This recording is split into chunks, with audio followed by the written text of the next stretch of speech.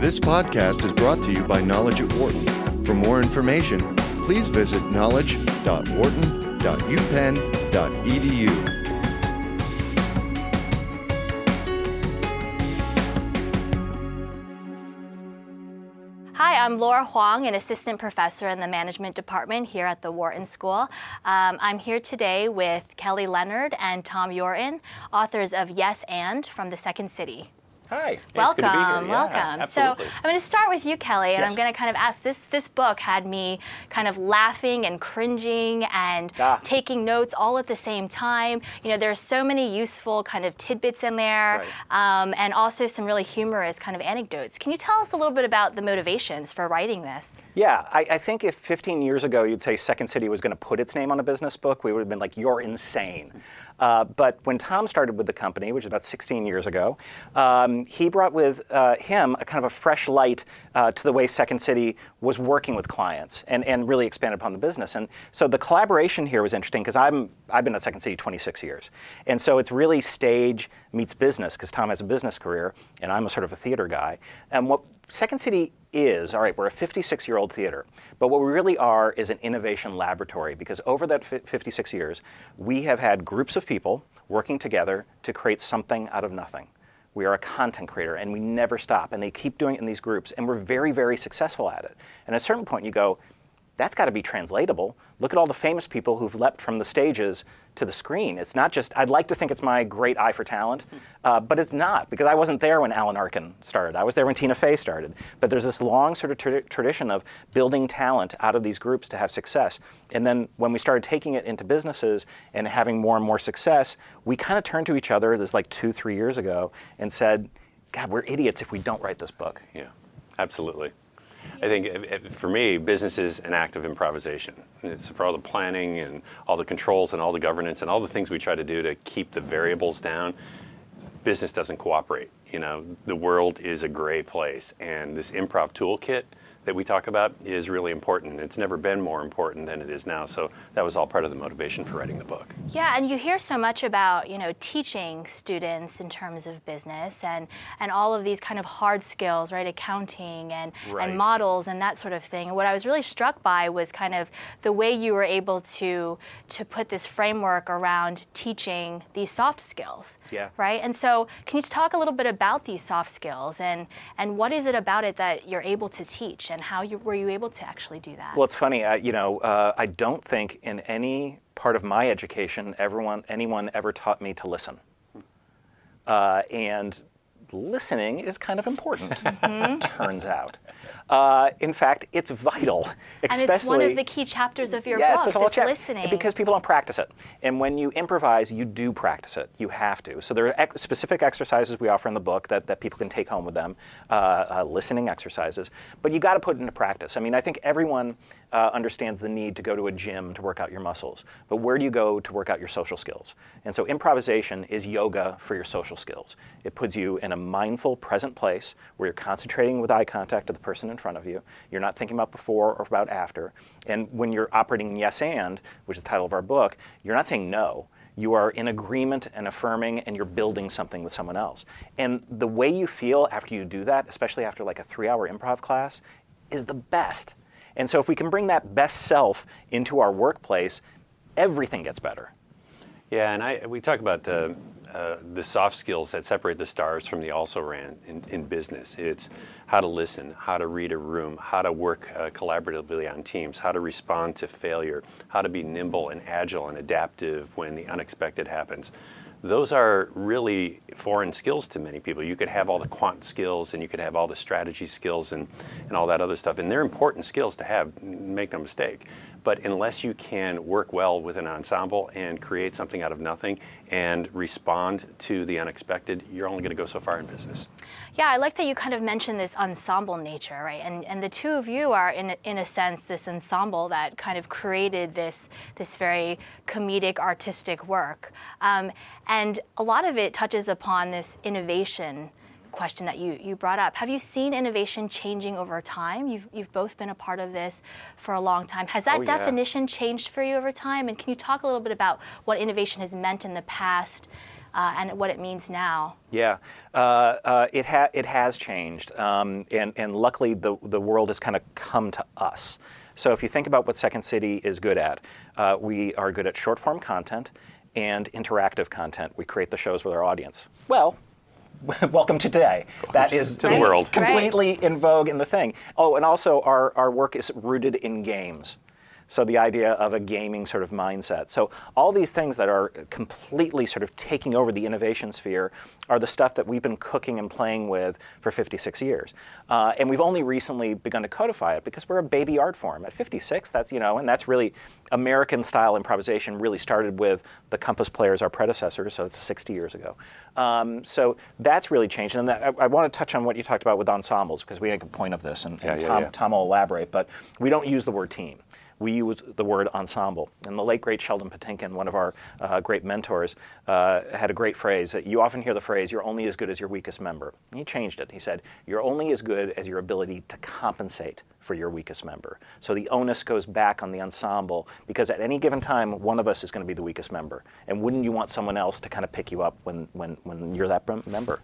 Yeah, and tying back to your innovation question, I think about, because I spent 20 years on the other side of the desk. I was the clients that we now serve before I came to Second City.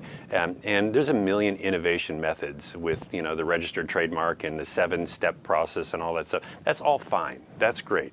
We think one of the greatest barriers to innovation period is this. We talk about this idea of respecting things, but not revering things.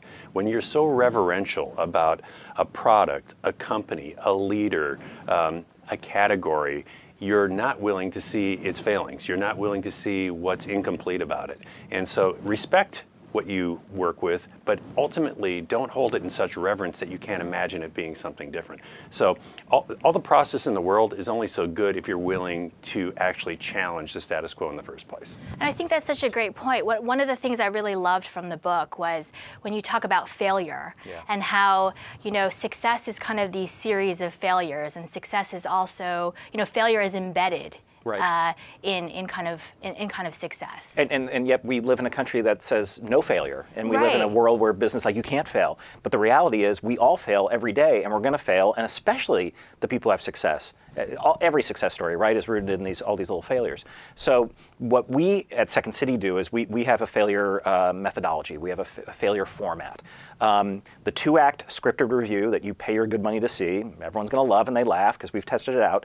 The place we've tested it out is in the 3rd act, which is free. It's late at night. Many people leave. A lot of college kids line up to come see it. That's our improv set. That is our failure laboratory. We try out material. It doesn't work. It's okay. I didn't pay anything, and that is a failure model. And it's not just that we have this to test out with the audiences, but for the employees, in this case the actors, they get to model failure, they get to survive failure, they get to fail and bring something back. And so learning how to fail elegantly and learning how to incorporate failure into your daily activity so it doesn't beat you into the ground. You're not going to meet your sales goals. Am I beaten into the ground? It's like, no, that happens. This is a process. And so we have that model. So what we recommend for businesses is find your improv set, places where you can fail fast and where you can fail free of fear.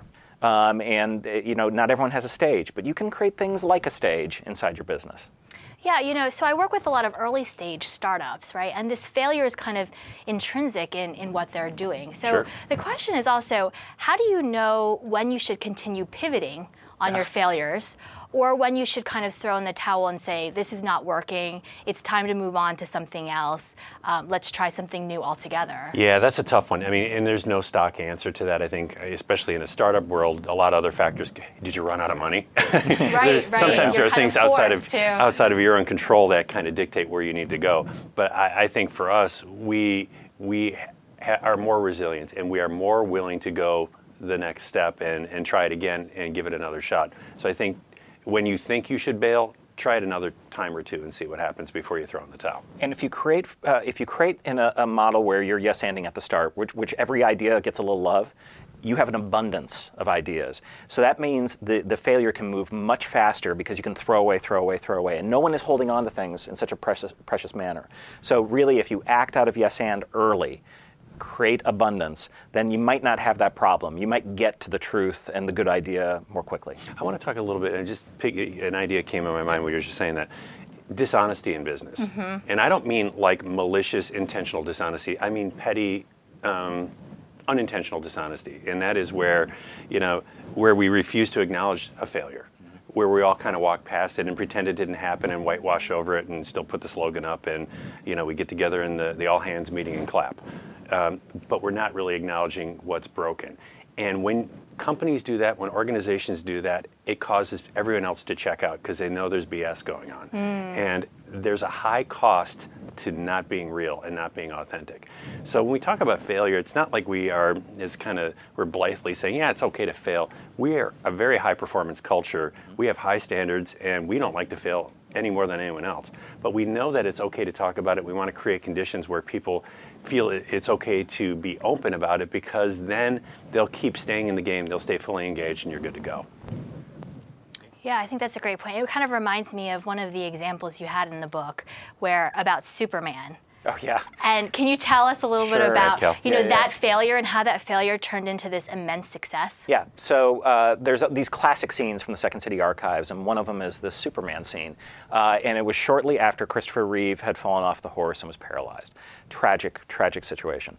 And the cast really wanted to create a scene around that. And the idea they came up with was that they were set in a sort of cartoon world, and there was an evil villain, and then Superman came out, but he was in a wheelchair. And the response that the audience gave was groans, if not worse. Martin Short came to a preview and just yelled no when he saw it. It wasn't working. And so the director took it out of the show, the two-act show, put it back in the improv set, the place where we can fail and it's okay because it's late at night and we're in trouble, and was playing around with it. Still wasn't working. And then finally came up with an idea of writing a song for Superman that he could sing about how he wished he could fly again. And it was kind of a lovely bookend that when he put it back in the scripted show, we still got that terrible groan, but after he sang the song, everyone's like, oh, I'm okay with it. And it became this iconic, well-reviewed classic scene. The director was Mick Napier, the actor was Rich Tellerico, and it would never have happened if we hadn't had this little failure module to fool around with it, because we want to risk and we want to create content that is challenging and edgy, but it doesn't work if everyone's upset. They could be upset for a little bit. But we want to bring them around again. So a lot of our work is testing, the edge, and we talk about this in the book, which is, a lot of people are practicing comedy without a license. We have studied this stuff. We have researched and modeled it and all that. But everyone else thinks they know how to do comedy, and that's why everyone gets in trouble on Twitter. You got to understand your context. And so, part of the book is also talking about that for businesses, is that if you want to use comedy, there are kind of rules that you might want to like the consider. Authenticity kind of, Yes. you want to be authentic.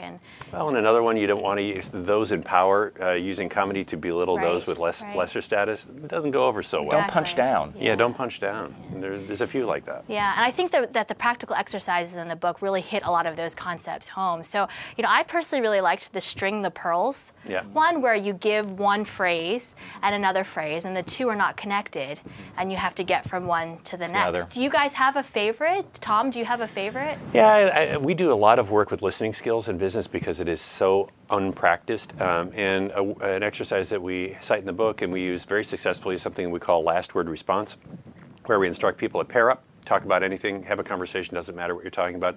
The only stipulation is you have to use, when you respond to me, you have to use the last word in my line as the first word in your response. And you go and you have these conversations, and sometimes they're funny and nonsensical, and it doesn't much matter. The point of that exercise is it's difficult to listen all the way through, because we are generally taught in business, critical thinkers are taught to listen to respond, not to listen to understand. And we draw that distinction. We think it's really important to listen to fully understand someone. You might miss some information. You might miss a meeting if you check out halfway through what they're saying so you can prepare a response. Yeah, and Kelly, how about you? Yeah, here's the thing I think people should do. Take one day and don't say no the entire day. So even if you're in a situation where you have to say no, you have to find another way to get there. It will change your view. It will change how you feel. It's hard. It is not easy. I have done it, and it is problematic, especially with children. But it is ultimately very rewarding because you have put yourself out in a far more positive way. And the other thing is you start to make that list of how many times you would have said no, and it's a lot. And you recognize that really out of the 25 times that I would have said no, 23 of them I didn't need to. And the people around you notice it as well. When we were working on the book, I would come in the morning early and write like from 8 a.m. to like 10 a.m. And my ensemble members, my staff around me, always said they knew when I was working on the book because I was a much better leader. And because I was modeling it, I was putting it in practice, I was saying it, I was writing it, I was touching it. And they were like, it's remarkable. Like that, we all know now we have this game to catch you when you come out of a writing thing because at that point we're going to be able to make things happen. That's interesting. Yeah. All right, so one thing I'm just curious about. So Stephen Colbert said that at least half this book is going to be good because he knows one of you. Yep. So was he being facetious or does he only know one of you? He knows him. He knows him. He doesn't know me. What are you going to do? Yeah, Stephen was in my very first cast as a producer at Second City. He was my wife's roommate in college. We got engaged at his rehearsal dinner. Wow. He's a great old friend and an amazing Second City success story, and someone who so embodies this work. Tina Fey is another. They both really believe in improvisation and took it with them. So Colbert, if you look at his staff, it's a lot of Second City people. Same with Tina when she's on 30 Rock and Kimmy Schmidt. I mean, there's a lot of Second City people. So it's one of the things that's interesting about Second City is that we let talent go. When we talked earlier about ensembles, in an ensemble, that's just fine because the ensemble is always there. Sometimes when it's teams, it's like, oh, the team falls apart. It's like, no, this is never falling apart. And we've never closed for 56 years. That we've never closed. The show has just kept going on and morphing into the next Second City ensemble. And that's why so many people who are so proud of calling themselves alumni of the Second City know that's a very rare group that they're a part of. But my mom liked the part I wrote. So she liked half of it as well. Yeah, she was Tom's mom, Stephen Colbert. Yes. You know. Yeah. So. Well, thank you so much, Tom and Kelly, for being here. Just such a fascinating glimpse into the world of improv and the lessons that we can take from that into the business world. So thanks again. Thank you. For more business news and analysis from Knowledge at Wharton, please visit knowledge.wharton.upenn.edu.